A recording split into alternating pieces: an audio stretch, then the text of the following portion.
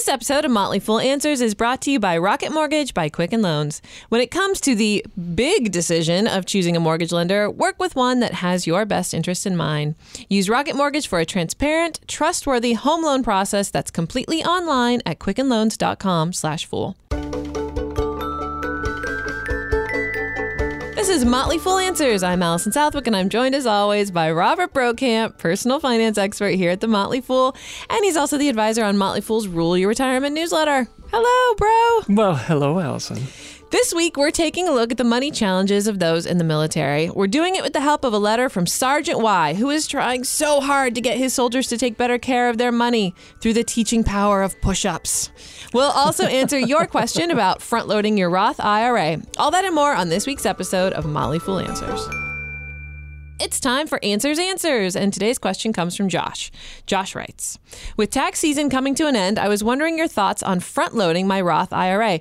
I've always deposited $200-ish every 2 weeks so that I'm maxing out at the end of the year, but I always see articles about how much better front-loading an IRA is. What are your thoughts? Good question, Josh. First of all, congratulations for maxing out your Roth every year. Gold star to you. That's right. And by front-loading, what he means is just maxing it out as soon as possible in the beginning of the year rather than putting in regular contributions throughout the year. And it's a question for anyone who is contributing to an IRA, but also anyone who comes into any sudden wealth. Maybe you got an inheritance or something like that, and people often wonder, should I invest it all now or should I gradually invest it over the period of a year or so? And fortunately, Vanguard just did an analysis of this question. They came out with a study, they entitled it, Invest Now or Temporarily Hold Your Cash. And this was their conclusion, and that is that what they did is they looked at a portfolio of 60% stocks, 40% bonds in the U.S., looked at the numbers from 1926 to 2015, and they found that, generally speaking, in 2/3 of the time, you would have been better off just getting the money in the market immediately. And historically, you would have had an outperformance of 2.4% over if you had done it gradually over the year. That's not bad. It's not bad. And what was really interesting is that they also looked at the UK market and the Australian market. They looked at 100% stock portfolio, 50-50 stocks, bonds, and all bonds. And across pretty much all of those scenarios, it came out to be that about 2/3 of the time you're better off getting the money in immediately. Okay. So the evidence is pretty clear that, generally speaking, that's the way to do it. All right. If you can't afford to do it, though, it's still better to get it in eventually. One thing, though, to take note about this is, while that may be a good idea with your IRA, it may not be a good idea with your 401k when it comes to your company match, because depending on how the plan is arranged, if you put all the money in, if you max out the account before the end of the year, you may not get the full match. I don't want to go into all the details about why, but if you are tempted to max out your 401k before the end of the year, talk to your HR folks to make sure that's okay and that you won't miss out on part of the match. Thanks to Rocket Mortgage by Quicken Loans for sponsoring today's episode. When it comes to the big decision of choosing a mortgage lender, it's important to work with someone you can trust and who has your best interests in mind. With Rocket Mortgage, you'll get a transparent online process that gives you the confidence to make an informed decision. Whether you're looking to buy a home or refinance your existing mortgage, you can lift the burden of getting a home loan with Rocket Mortgage. Skip the bank, skip the waiting, and go completely online at quickenloans.com/fool. Equal housing lender, licensed in all 50 states, and MLSconsumeraccess.org number 3030.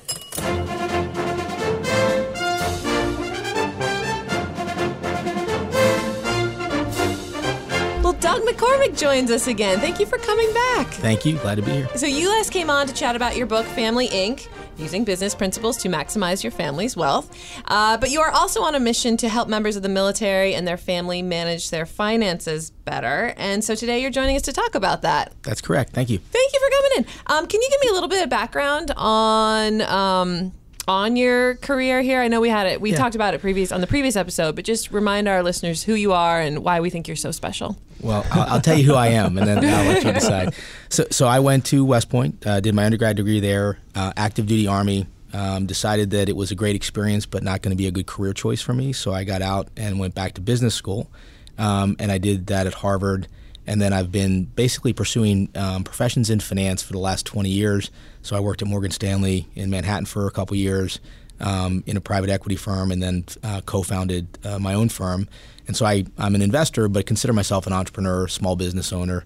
And so my own personal challenges in transition have led me to appreciate A, how hard transition can be for veterans, B, the importance of that kind of window of opportunity, call it 6 months before you get out to 2 or 3 years after, because that's the key time when their financial security is really going to be determined for the rest of their lives. And so, I wrote the book for all Americans, but I have a particular passion in making sure that these principles get to our veteran community, because I think there's real opportunity to have an impact there. Yeah. Well, we received a letter from Sergeant Y, and I am so sad that he sent it in April, and we're only now addressing it. Oh, I'm so sorry. But it's a great letter. So the thinking here is that we're going to go through his letter and kind of unpack it.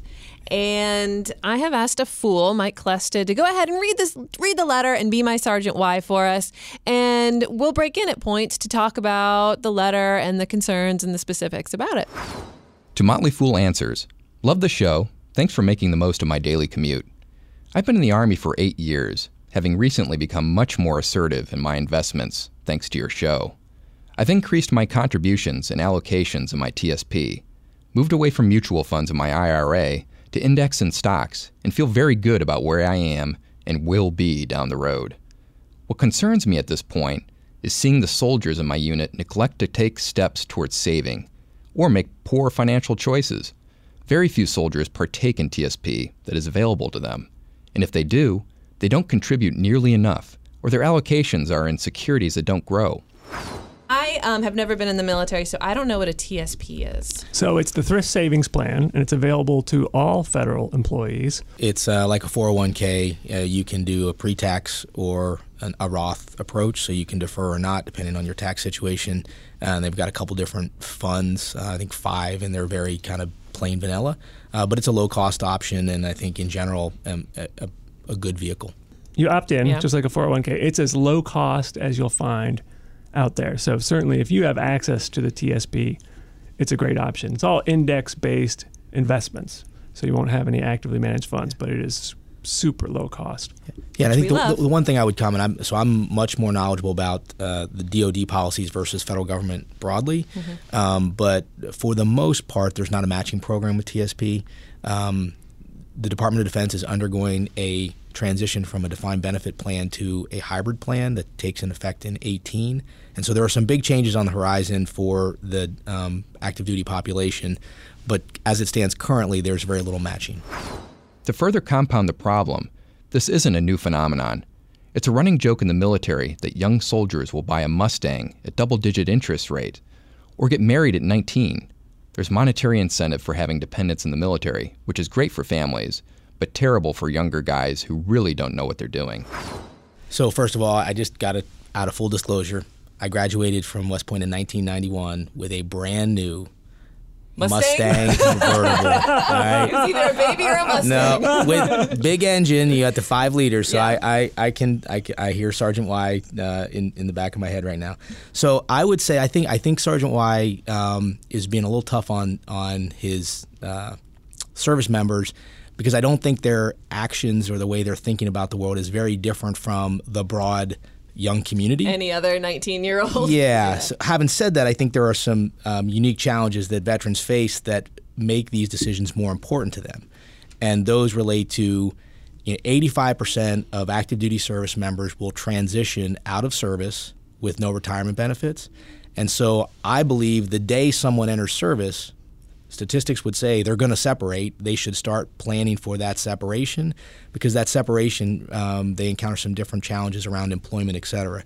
The other thing I would say that compounds this problem for young people in general is active duty service members have a propensity to have families sooner and financial obligations associated with those families, so the consequences of this kind of behavior are magnified. Yeah, I mean, having kids at a younger age just makes everything harder.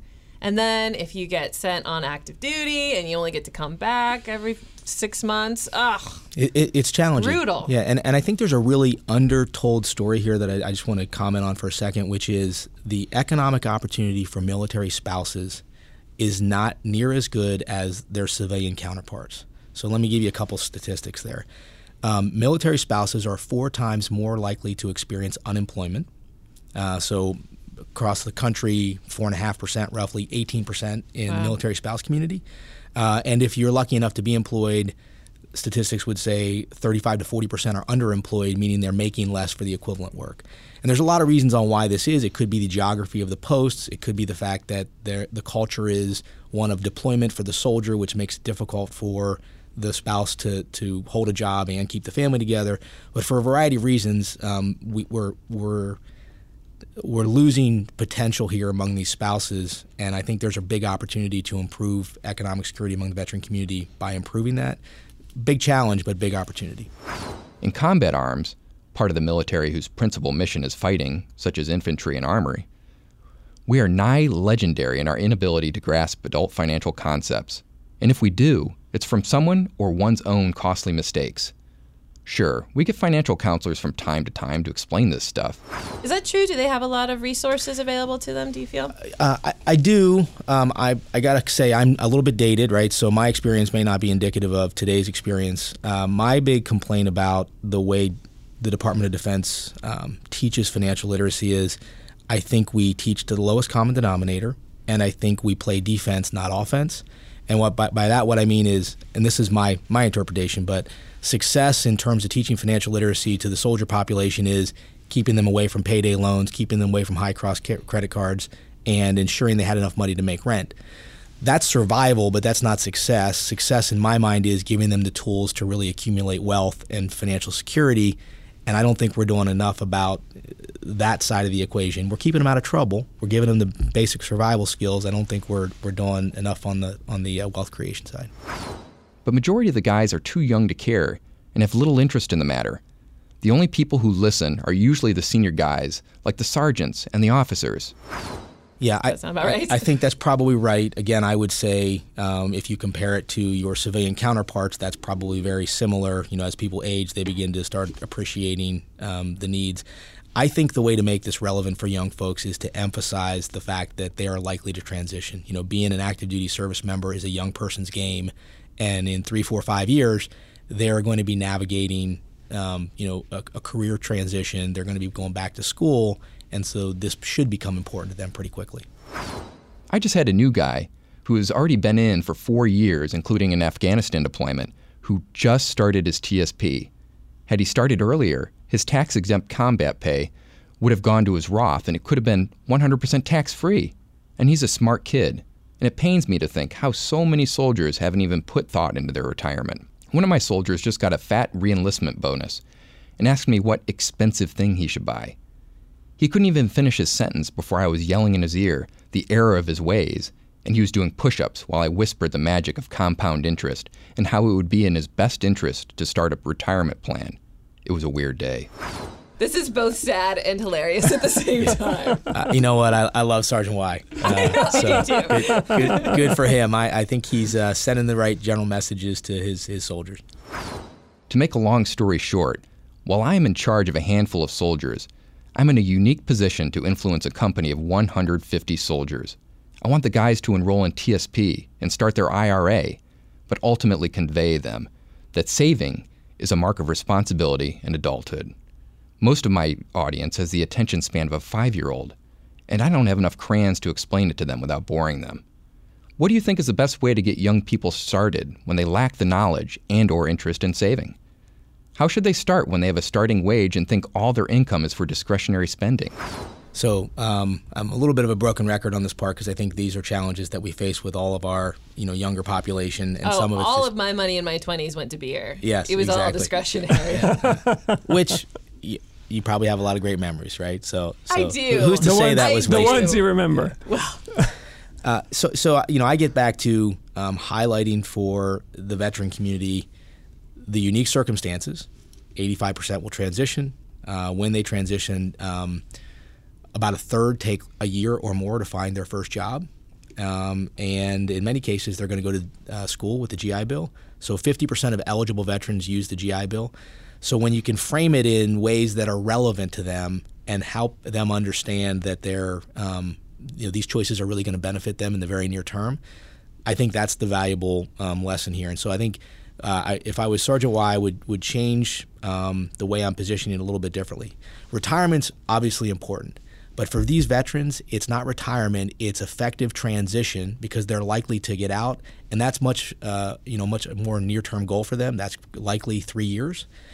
So to frame it that way, I think they're likely to be more receptive to why this matters to them. Yeah, it kind of gets also to your point that we talked about when you were on the show last time about focusing on your labor potential, and that is going to have such a big impact in the long run as opposed to your investment returns, which will also impact you, of course. But yeah, no, my concern with the veteran community, why I'm spending a lot of time there is, I think if veterans are getting out, and by the way, these are not small numbers, about 175,000 veterans will leave active duty service every year for the next 10, right? So these are big numbers. Yeah.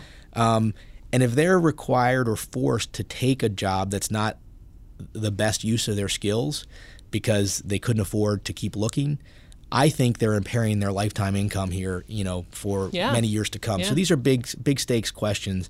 And if we can teach them to have the financial flexibility to find the right job because they have savings or they've limited their fixed costs and their obligations from a family or, the Mustang example, I think that really serves them well. Yeah. How long did you end up keeping that Mustang? Still got it. What? Whoa! Yeah. That's impressive. Yeah, no, I'm a keeper. I think it's worth like $2,000, but I got it. I don't drive it much. It sits in a garage up in Pennsylvania. So I hope the questions aren't too broad to make bad radio. A lot of people I work with see investments as too esoteric a subject, and I hope you can break it down for them as you did for me. Best regards and thanks, Sergeant Y. Sorry, Sergeant Y. I'm reading the whole thing on air. So, bro, what's your best piece of advice about getting young people to care about managing their money and their potential? Well, I thought it was one of the things that Doug talks about in his book, and it has a calculator on his website, familyinc.com, is creating a present value of your income, of your labor. And when instead of thinking I'm making $40,000 a year, when you use the calculator and figure that it's actually over your life, it has a present value of $2 million or so. And if you can instead earn a little bit more and you see that value grow, I think that's pretty powerful to see. And then when you think about someone who's just saving like 10% of their salary, how much they'll have even 10 years down the road versus someone, if you're making $40,000 versus someone who's making $50,000, $60,000. I think that's powerful as well. The way I like to describe it is I would much rather grow wealth than try to save it, right? So you can grow wealth by making good choices with your labor and making good asset allocation choices with your financial capital, embracing equities, that kind of thing. Saving your way there, when you're not using your labor effectively and you're not investing effectively, that's tough. It's like being on a diet for life. That doesn't sound like less fun. Yeah. Definitely Right. less fun. One thing you talked about in your book, and that is somewhat addressed in Sergeant Y's email, was he said that if they are participating in the TSP, they're often investing in low returning assets. So I'm assuming he's talking about bonds. In your book, you go into a good bit of detail about why actually over the long term, stocks are actually less risky than bonds. Yeah, so I come at it again from I'm looking at it as a business, and I think if you look at yourself as a business, you would say I may need some contingency funds for unexpected things, but everything else in a young person's life is really very long duration. And so I'm a huge fan of, other than contingency funds, I would really significantly allocate that to equities. And when you look at it over the long run, call it 20 or more years, the volatility of equity returns dramatically compresses relative to fixed income. The other thing that I think people miss is the right metric for evaluating performance is not nominal return. We all use nominal return because it's easy and your tax rate could be different than my tax rate, et cetera. But the right answer is after tax, after inflation, purchasing power. And when you look at it that way, again, equities look less risky. Yeah, one of the stats you had in your book was, and I think you got it from Vanguard, was that since the 1920s, there's only one decade that stocks lost to inflation, whereas treasuries lose to inflation in about half the decades. Yep. So you're losing purchasing power. Even though it may look like it's growing, you're losing purchasing power if you're just sticking with bonds. Yep. Yeah, and in that decade, the dispersion of outcome is much tighter, but you're probably playing a loser's game a lot more of the time in your fixed income. Right. All right. Any closing thoughts for Sergeant Y? Get him Keep psyched at it. and, Keep at it, Sergeant Y. A lot of times I find that young folks they act like they ignore you, but it sticks with them, and at some point it'll change behavior. More push-ups. Exactly. More push-ups and whispering in the ear. Whispering in the ear about compound interest. Interest. All right, Doug, thank you for joining us again. This has been a great chat. Thank you. Appreciate it.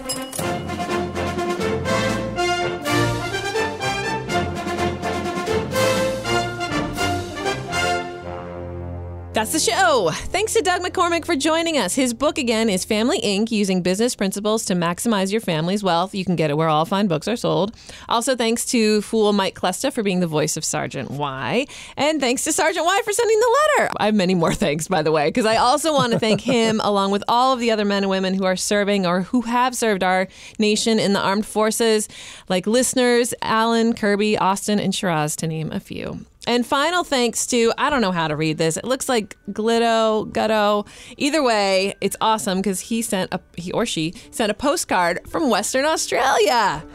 And we also got a postcard from Richard in New Mexico. So thanks you guys for still sending them in. I'm not going to give you the full court press again until summer, but I'm still happy to get them. All right, the show is edited precisely by Rick Engdahl, and our email is answers@fool.com. For Robert Brokamp, I'm Allison Southwick. Stay foolish, everybody.